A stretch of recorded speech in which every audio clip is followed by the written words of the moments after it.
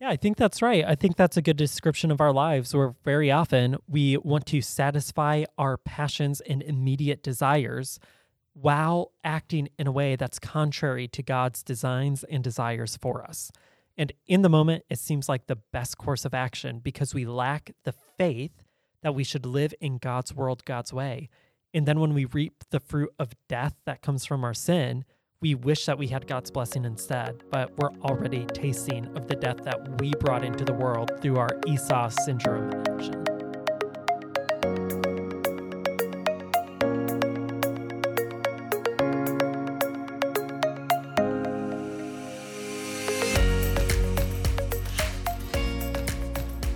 Welcome back to the Resurrection Church Podcast. I'm Aaron Downs, and with me are Matthew Vitamin and AJ Molnix. Welcome back, guys. We are in the studio together for the first time in a couple of weeks. Feels great to be back and healthy.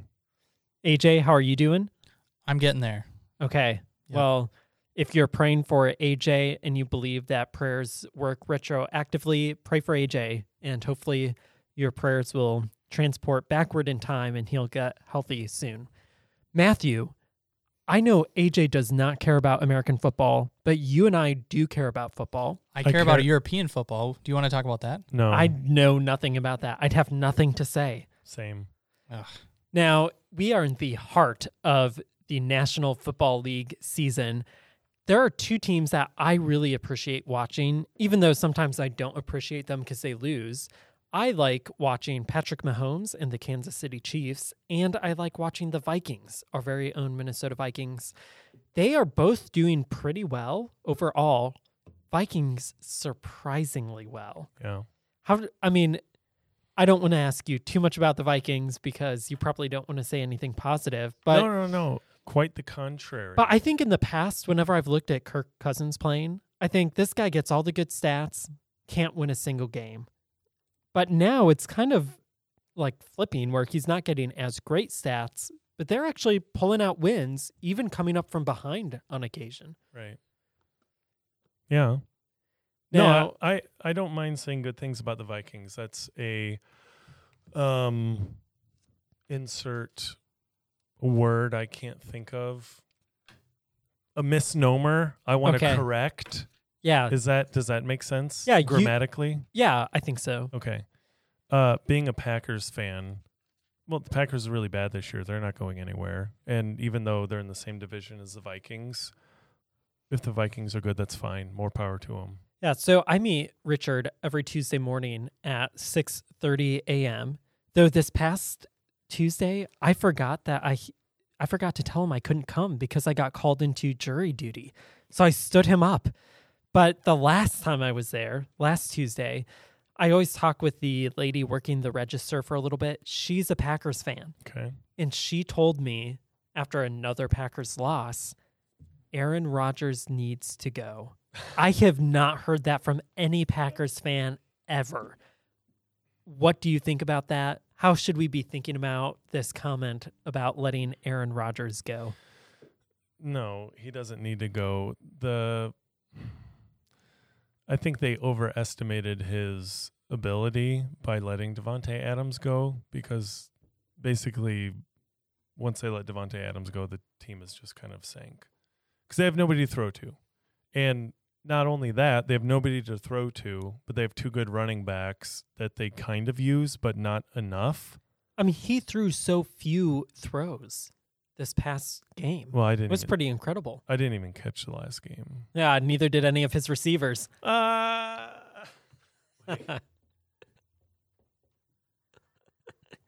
it is. Yeah, no, that's true. Now, Tom Brady ended his losing streak, Yeah. longest losing streak of his career. They had a really crappy game. They barely won, and I watched 30 seconds of him in the press room. He walked in and sat down and said, "That felt so good." And I'm sure it did feel good not to lose, but it's hard to imagine him saying that about such a really bad game. Well, I mean, kind of, but how many games have they lost in a row? Like 5 or 4 or 5? I don't know. I mean, them and the Packers both were on massive losing streaks, and the Packers still are, but Yeah. I don't know. It's an interesting year. The Jets beat the Bills last week. Seriously. Both and the New Chiefs York had teams lost are to the good. Bills. Yeah. Good grief. So And Jets are now 8-0. No, they're like 6-2. Who am I talking about? I'm talking about the Eagles. Oh, the Eagles. Yeah, they're like 8. Eagles are 8-0. Yeah. There are 17 games. Yeah. So they're over halfway through the year. Almost. I don't know math. I can't do numbers. I'm a word guy, not a number guy. That's all right. But if they win one more, Right. even if they lose every game the rest of the season, they'll be 500. Right. Yeah. That's crazy. Also was very entertaining to watch the Bears-Dolphins game with Justin Fields has been like he figured something out like 3 weeks ago, and he set the record for most rushing yards in a game by a quarterback. Huh. That's crazy. Against the Dolphins. And he had 3 touchdowns passing. So he had a pretty bonkers Incredible. game. Yeah. Bananas. So there's a lot of bananas things happening in the NFC North, also AFC West. Yep. All over the place in the NFL. Yeah, well, we don't usually talk a lot of football, but we're almost halfway through the season. I thought we were halfway through because I can't do math. Well, But there is no halfway because there Right. are 17 games in the regular season. right. So we're at 8. I mean, this is almost halfway. Yeah. It's like halfway in the middle of the week. And it's Thursday, which Right. starts a new week. So we're kind of halfway. Right. Yeah, there's a game tonight. Panthers, Falcons, actually. Oh, look at Ooh, that. Someone has Amazon Prime. Yeah. That's right. Also, Is that how you knew about it? No, I'm just excited to watch it with my roommate, Matthew. yeah, I invited him to watch it with me tonight. Stop it. Yeah, so it sounds like he did a little research. And I didn't get an invite, huh? No, That's fine. no. It's whatever. He made fun of my couches. happens to be like one of the weeks where You can come over then. Yeah, I got to It's go fine. home and walk the dog. Well, up to this point in our podcast, hopefully people have been enjoying our football conversation. Some people don't watch American football, which is fine. So I would recommend that you just use this as a way to fall asleep at night as you hear us talk about football and you are really, really bored. I want to tell you about a book. This book is called 52 Weeks in the Word, a companion for reading through the Bible in a year. It's put together by Trillia Newbell. It's published by Moody Press. AJ, why don't you tell us a little bit about this book? Yeah, so this book was released November 1st, so it just came out, and since we are a podcast that is reading through the Bible in a year, it caught my attention. Yeah, so this is just a newly released resource for people that are trying to read through the Bible. It has a reading plan, it has some scripture prompts for you to read through, places for journaling, prompts for you to pray for that portion of scripture. So I reached out to the publisher, and they sent us a review copy. So we have that here. Aaron, you've looked through it. What do you think of it? Yeah, so I think that it's primarily marketed towards women. Part of that comes out in the design of the book. It the is way laid it's out. It's laid out nice. I think it's. It looks good. But even in the recommended resources at the end of the book, it's like a recommendation for a women's Bible study. So it really is, I think, kind of geared towards the more feminine among us. So it doesn't have quite a masculine look, though I don't think I would be embarrassed to be seen with it. I think it's a beautiful book. It's not really a devotional. It's more of a calendar / journal / guide with a few devotional thoughts. So if you're looking for a full explanation of every portion of the Bible, this is not what it is. Instead, I think this is more of a tool that will help you as you go through the Bible in a year. And I think that could be really helpful for some people because some of us just need a system to plug into, and then we can get through a lot of things. And I think that's what this provides. Yeah, I think that's a good way to say it. It's a tool for you. The subtitle is a companion, and like you said, it's not the commentary for the scripture companion, but it's a companion that's primarily structure. And so it gives you in a nice layout the portions of scripture, places for you to journal, prompts for you to pray and reflect on that reading, but that is about it. Yeah, so I think it would pair really well with that book we previously recommended, How to Read the Bible Book by Book, because that has a brief explanation for like every paragraph in the Bible. This will give you some space to take some notes, to track along with the reading plan, and at the end of the week to read a nice little devotional reflection. So thank you to Moody Press for sending that our way. And we want to let our listeners know that we don't want to hang up onto this. We want to offer this to you. And AJ will tell you about how you potentially could get our one copy of this book. Okay, so the way to win our one copy of this reading plan book is to send an email to aaron@clbcmn.org.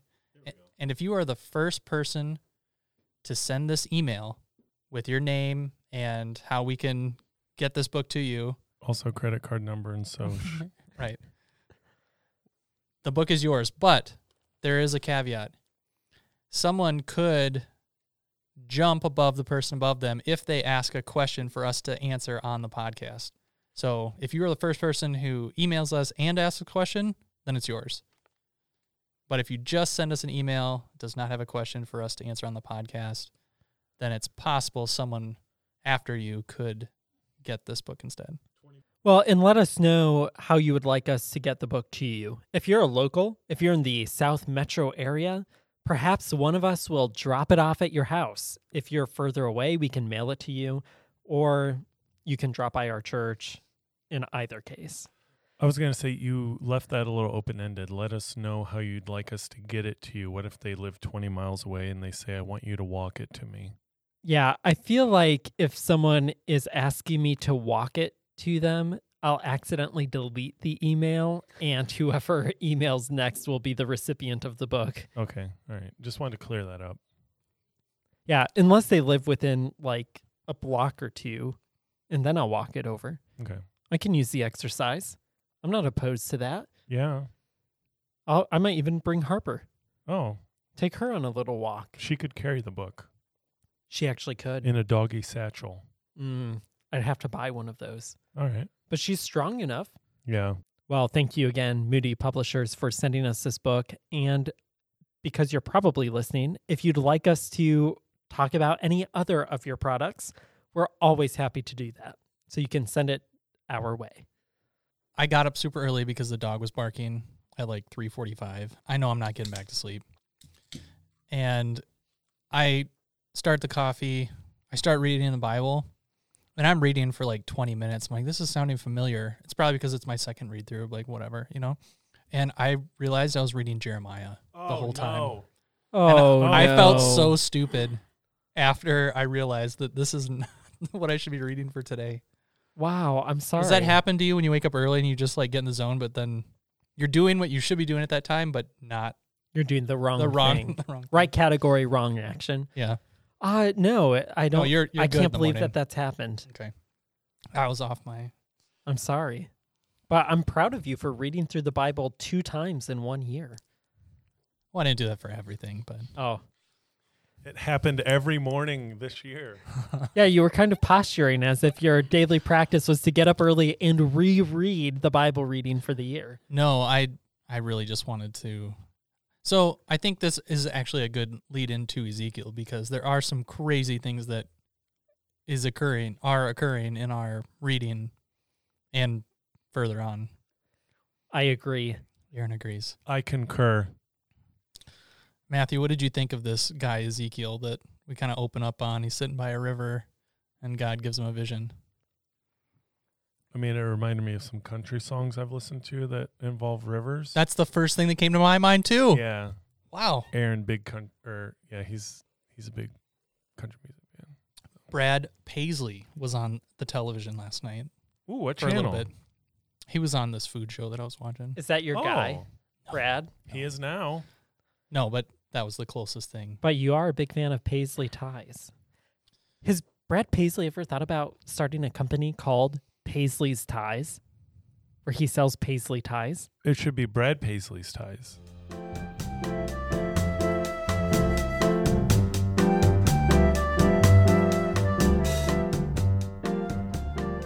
One thing that I noticed about Ezekiel that was different than Jeremiah, a book that I may have read recently again on accident, but is that there are visions that God gives this prophet who was going to be a priest or is a priest and now he's a prophet because God starts giving him visions. And isn't that interesting? Mhm. He's a priest and prophet. Yeah, right. And from what I read, I don't know how accurate this is that, it comes in his 30th year, and that's kind of the year that you would kind of step up and actually start performing or becoming a more official priest. I think right? that the Torah regulated that priests served from age 30 to age 50. Okay. Something like that. Don't quote me on that, but I think somewhere in that range is correct. So he would have been a priest if he was near the temple, but he's in exile with the people in Babylon. Yeah, and in fact, we're going to see the glory of God leaving the temple in this Aaron, vision. Getting ahead of us. Oh, man. Rein me back in. Pull me Spoiler back. alert. Okay, so age 30, he was going to be a priest. God gives him a vision. Now he's a prophet, and he has this message to tell because God's making him eat this scroll or something.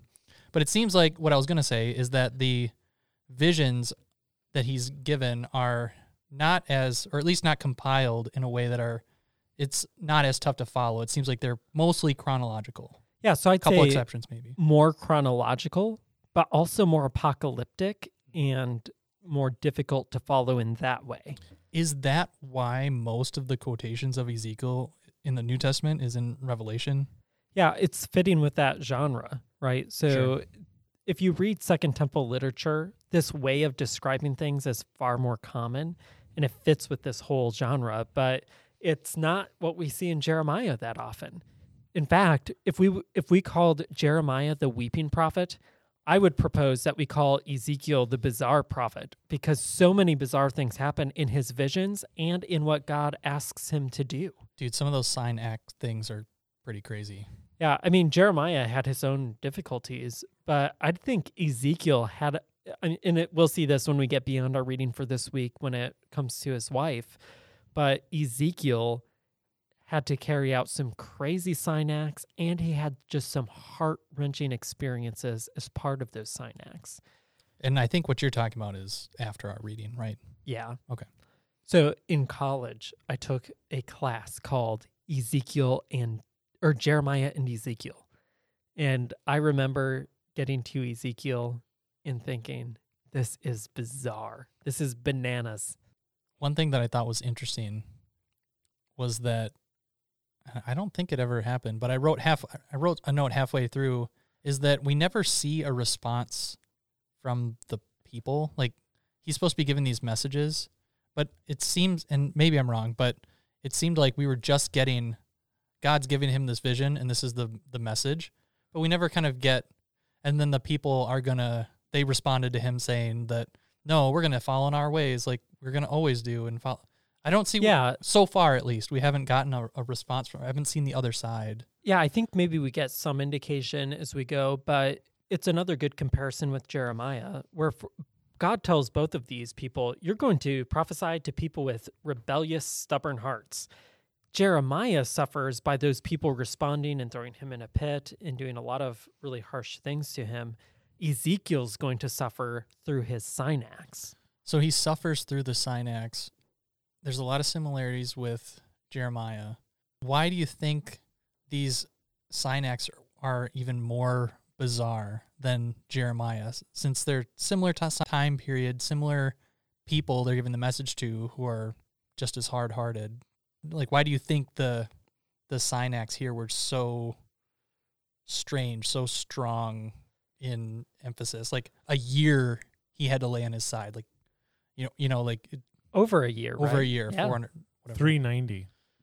Plus another 40 on the other side. Oh my gosh. Yeah, so this is my guess, and I'm not an Ezekiel scholar. I've never preached this book, and I took this class on Ezekiel in college. That was a long time ago, so I don't have a great recollection of it. But this is my guess, where Jeremiah is kind of encouraging people, go along with the exile, go into Babylon. Ezekiel, at least in these chapters, is giving us a message for and about the people who resist the exile and remain in Jerusalem. So it's almost like he's saying things are even worse for you because you're refusing to accept God's judgment. And, as we'll see in here, these people continue to defile the temple.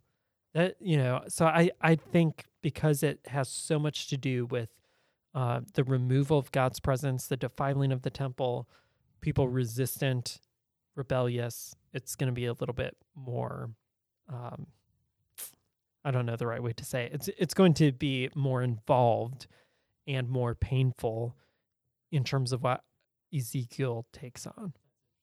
Aaron, that's what I was thinking too. I think that, it was the message to the people who were not listening, and it was more of a message of repentance, and the people were so hard-hearted that what God was giving them, was just this very extreme. I guess is extreme maybe something we were looking for. A very, very strong message and it goes places later in this book. So, Matthew, what did you think about the description that Ezekiel saw in his first vision of God's glory, which is a central theme here, leaving the temple? Yeah, I didn't know what to think of that. There was, a lion face, an eagle face. What was the third face? There was a third face. Can't remember. But then there was a wheel in a wheel. I didn't read the footnotes purposely. I just wanted to think about what does a wheel in a wheel mean? And I didn't come up with anything. Do you guys know what a wheel in a wheel is? Well, we know the big one runs by faith, and the little one runs by the will of God. What? There's an old Negro spiritual called Ezekiel Saw a Wheel. Yeah, I don't know if there's any particular symbolism to that. I don't know what that symbolism would represent. I think probably we shouldn't be worried about it too much. I think the bigger deal is that these creatures are supporting the throne of God, where the glory of God, which is synonymous with God's presence, is dwelling. It's interesting that he's described as having the likeness of a man. And, take that for what you will, but I think the connection between glory, likeness of man, and then glory departing, I think maybe there's some echoes here of Genesis where man is in the likeness of God, and then they fail to maintain covenant faithfulness with him, and there's a sense in which they're sent away into exile, and the glory of God departs from the Garden of Eden. So I think there are some parallels here that Ezekiel is drawing on and that are inherent in the vision in connection with the garden. I like that connection. Sin driving God's glory away from where he's dwelling and connected with punishment. Yeah. Right. Yeah, I mean, that's a pattern throughout the Old Testament, right. And it's pictured here again.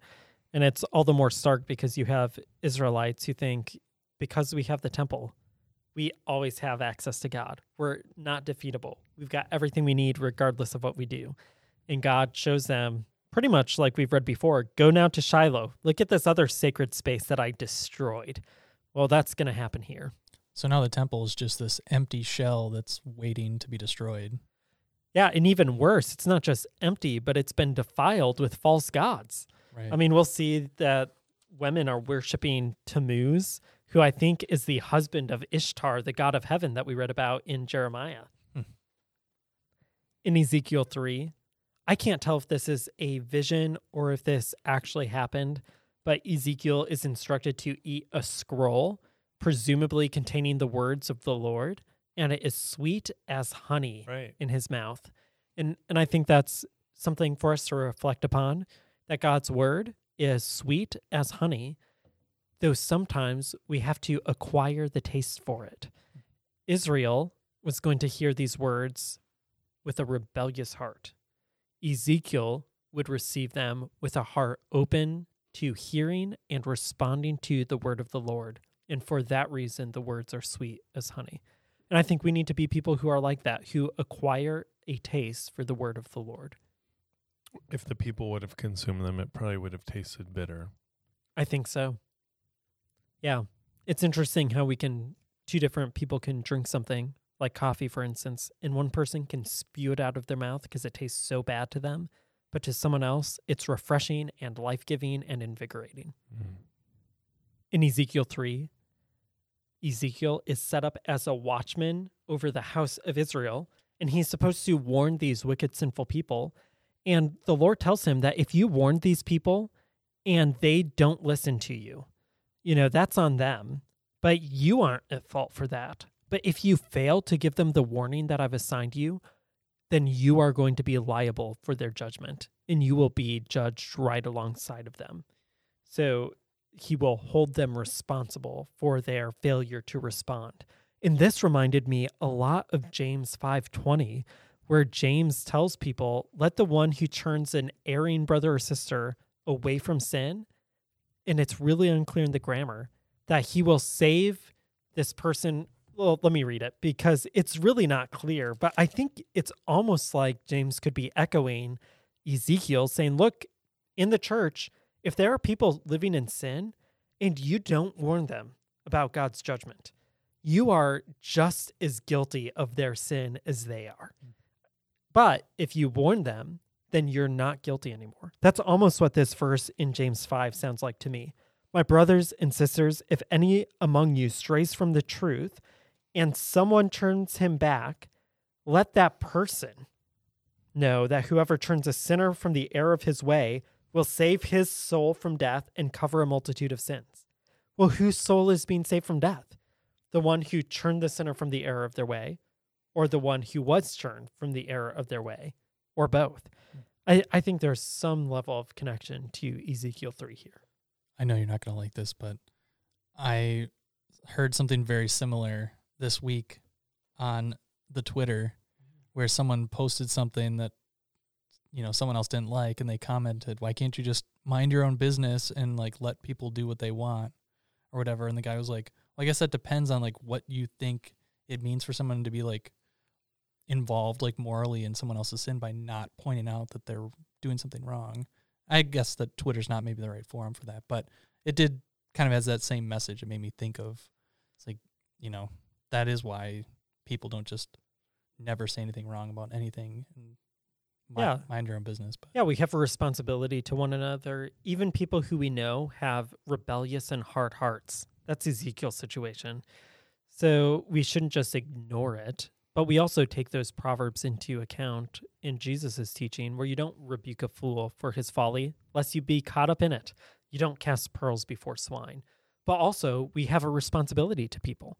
Now, sometimes people can, I think, misapply this. So, for example, I was in college, and a guy down the hall asked me to come into his room for a conversation.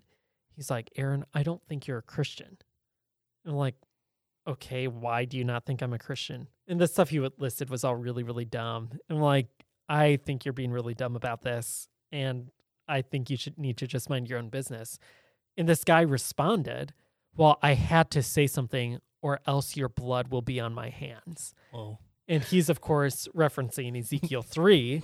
But I'm just thinking, dude, just because I don't shave every day, and just because I listen to music that you didn't like, and because my friend and I would watch The Office, which we were not allowed to do according to the rules, he took all of that as an indication that I wasn't a Christian, and he thought his responsibility was to tell me I wasn't a Christian, or else he would be responsible for me not being a Christian. I think maybe a little bit of a misreading of Ezekiel 3, but also understandable if he genuinely thought I wasn't a believer. I also want to draw attention to Ezekiel 12, verse 21 and following. There's this proverb going around that says, the days keep passing by and every vision fails.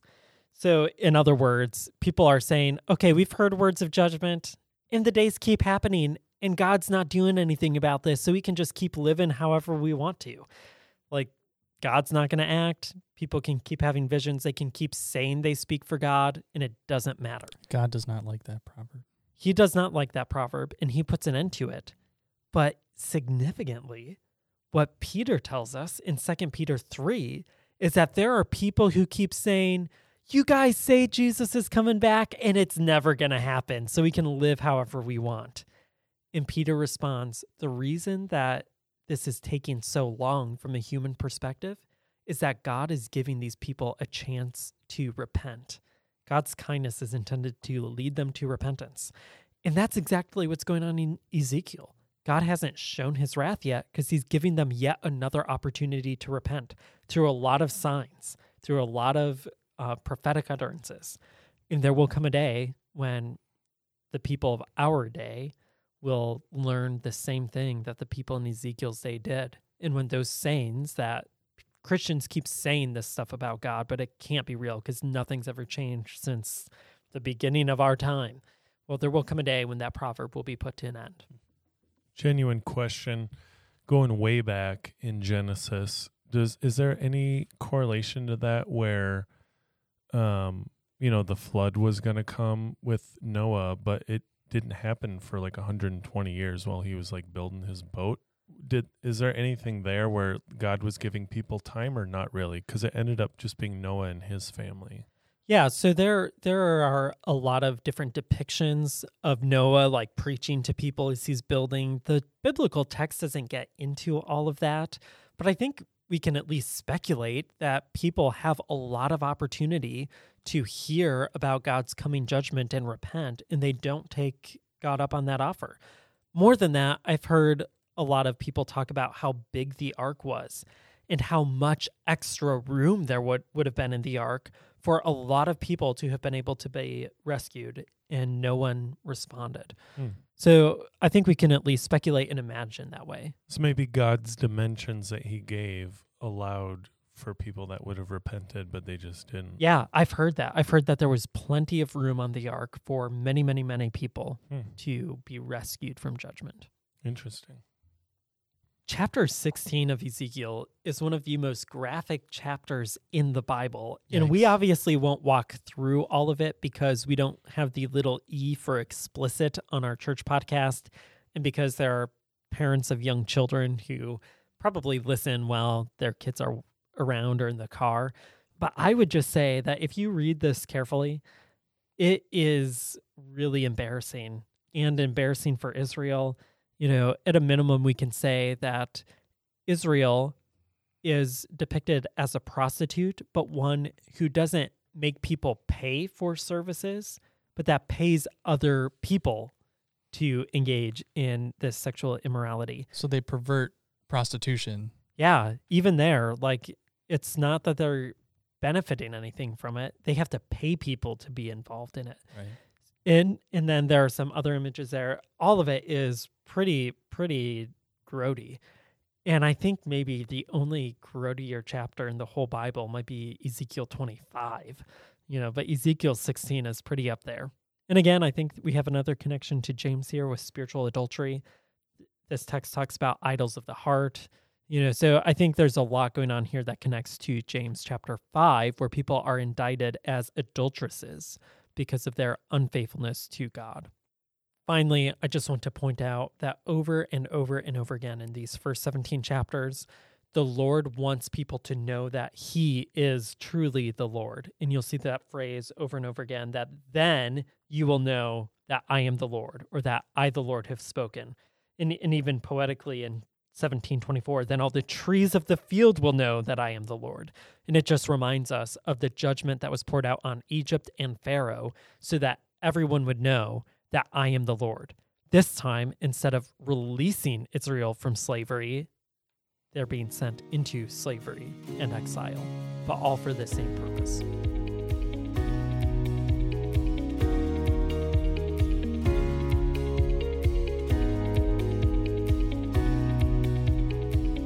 As we transition to the New Testament in Hebrews, we are in Hebrews chapter 9 through the end of the chapter. Now, to be clear, Matthew, are you saying that we're transitioning to the New Testament in Hebrew instead of Greek, or to the New Testament letter to the Hebrews? We're transitioning to the New Testament in the LXXXX Hebrew. I thought so. Now we're on the same page. Yeah. And so are all of our listeners. Right. Who are previously looking at their English Bibles, like the Christian Standard Bible or something. Now they're in their Hebrew LXXMTW. Well, it's LXXXX Hebrew. Ah, okay. Now we're on the same page. Yeah, you can get that on Amazon or anywhere that sells major books are sold. Seems like this first part is pretty much just saying how awesome Jesus is. I enjoyed that. Yeah, so the first part of Hebrews is saying how awesome Jesus is. Go ahead and say something else. In my my 50, 52 weeks in the Word, like that was my reflection. It's like summarize the beginning of Hebrews. I'm like, that is how I'm going to summarize it. Jesus is pretty awesome, and that's what the author of Hebrews is saying here. Talks about something about a high priest. I liked this one part in the Message in the beginning of chapter 6, where the author is saying that you need to be mature and in Christ. The Message says that it's like, come on, you have to leave this preschool finger painting exercises on Christ and get on with the grand work of art. Grow up in Christ. That said that pretty well. What an artistic way of saying that. Ooh. Really drives the message home, It is interesting. I know we've talked about this before, but what you were just talking about, this different order of priesthood, it struck me again that just saying that Melchizedek, just the idea that Melchizedek was greater than Abraham, like that's very strong language for these Israelites to hear. Yeah, seriously. But if you remember, he's the one who brought out the bread and the wine to Abraham. He's the priest of Salem, the priest of peace, Shalom, right? And the righteous king, Melech, king, Sadiq, righteousness. So you have your priestly king here who brings peace in the bread and the wine, who, of course, as we get into Hebrew, has some level of connection with Jesus. We have that connection later with the Hebrews 11. That's where most of the notes that I have are, where you have all of these different people who had faith. But yeah, that's really the meat of the section. Yeah, I would hesitate to call it the meat of the section because Hebrews is presenting us Jesus in all of his glory and splendor. In Hebrews 11 is about the people who live by faith. So they're kind of like lesser when you put them right next to Jesus. They're so great to look at, but they're maybe not the meat of the passage, so to speak. I mean, agree to disagree. I'm not rebuking you, but I am disagreeing with you, to be clear. And to be clear, we'll agree to disagree. That's fine. Live and let live. I'm working really hard to relate to you with love and affection and kindness. I'm helping you grow in sanctification. do you think these examples of faith that we see in chapter 11 can help us to read the Old Testament better?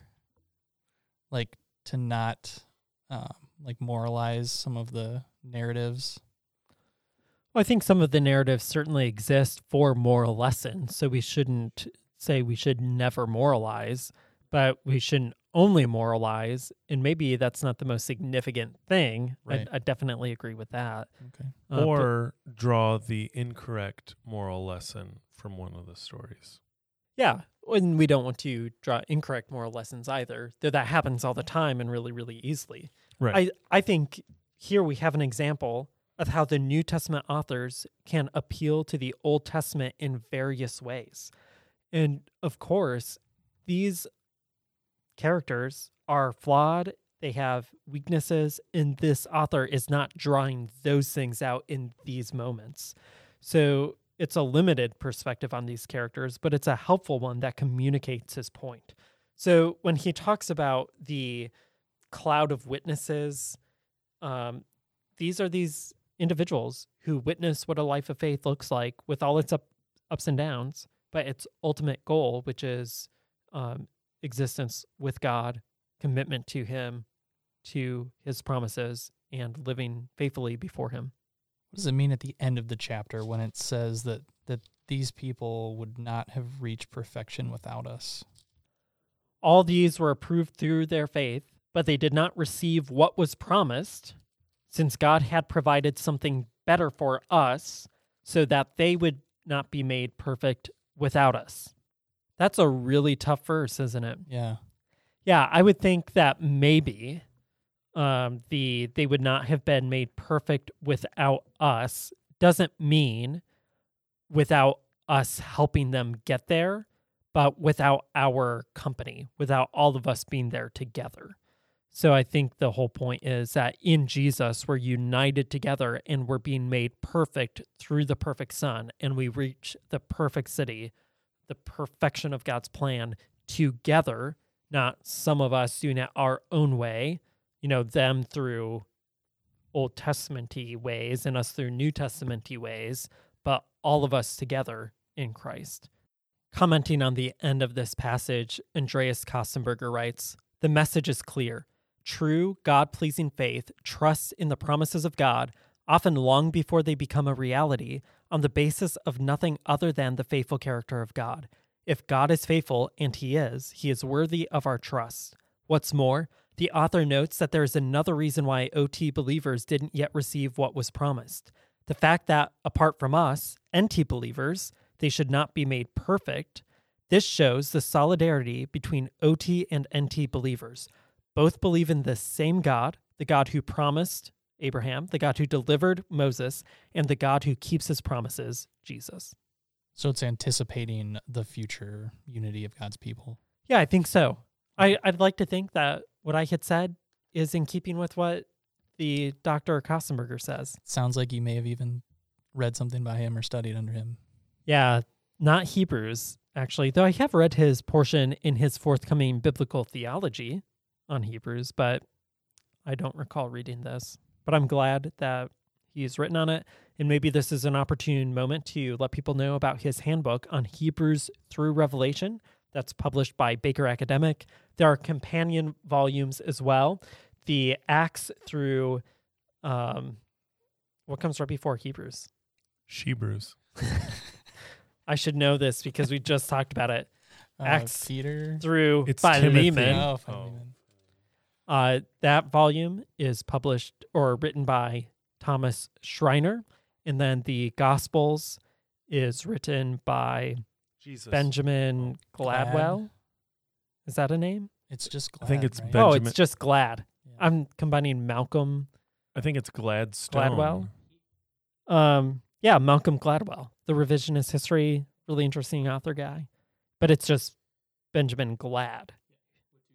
Yeah, so I think these Baker handbooks on the New Testament, 3 volumes, really helpful maybe for reading through the Bible in a year. They have some Old Testament volumes that are maybe a little dated. I'm hoping that they'll update them and kind of match them with these New Testament volumes that were just released. And since I'm sure Baker Academic is listening to this podcast, please send us books. Specifically me, you can address it to AJ, and I'll make sure those get taken care of. Absolutely.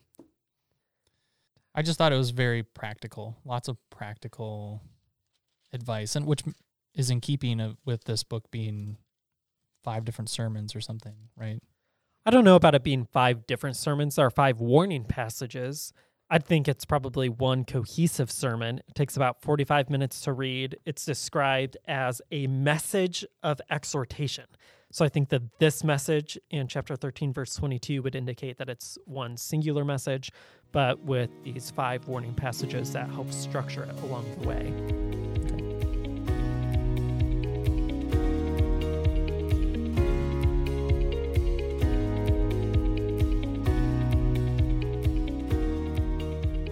I want to tell you about a special event coming up on our church calendar. On December 16th, we will host an event called The Lord of the Rings and the Hope of Christmas. I'm really excited about this event. We'll have more details to share with you in our next podcast, along with information for how you can register. At this event, we'll have all kinds of trivia, prizes, and I'll give a brief talk about pictures of hope in The Lord of the Rings and how that leads us to better understand and appreciate the hope of Jesus Christ that we celebrate at Christmas.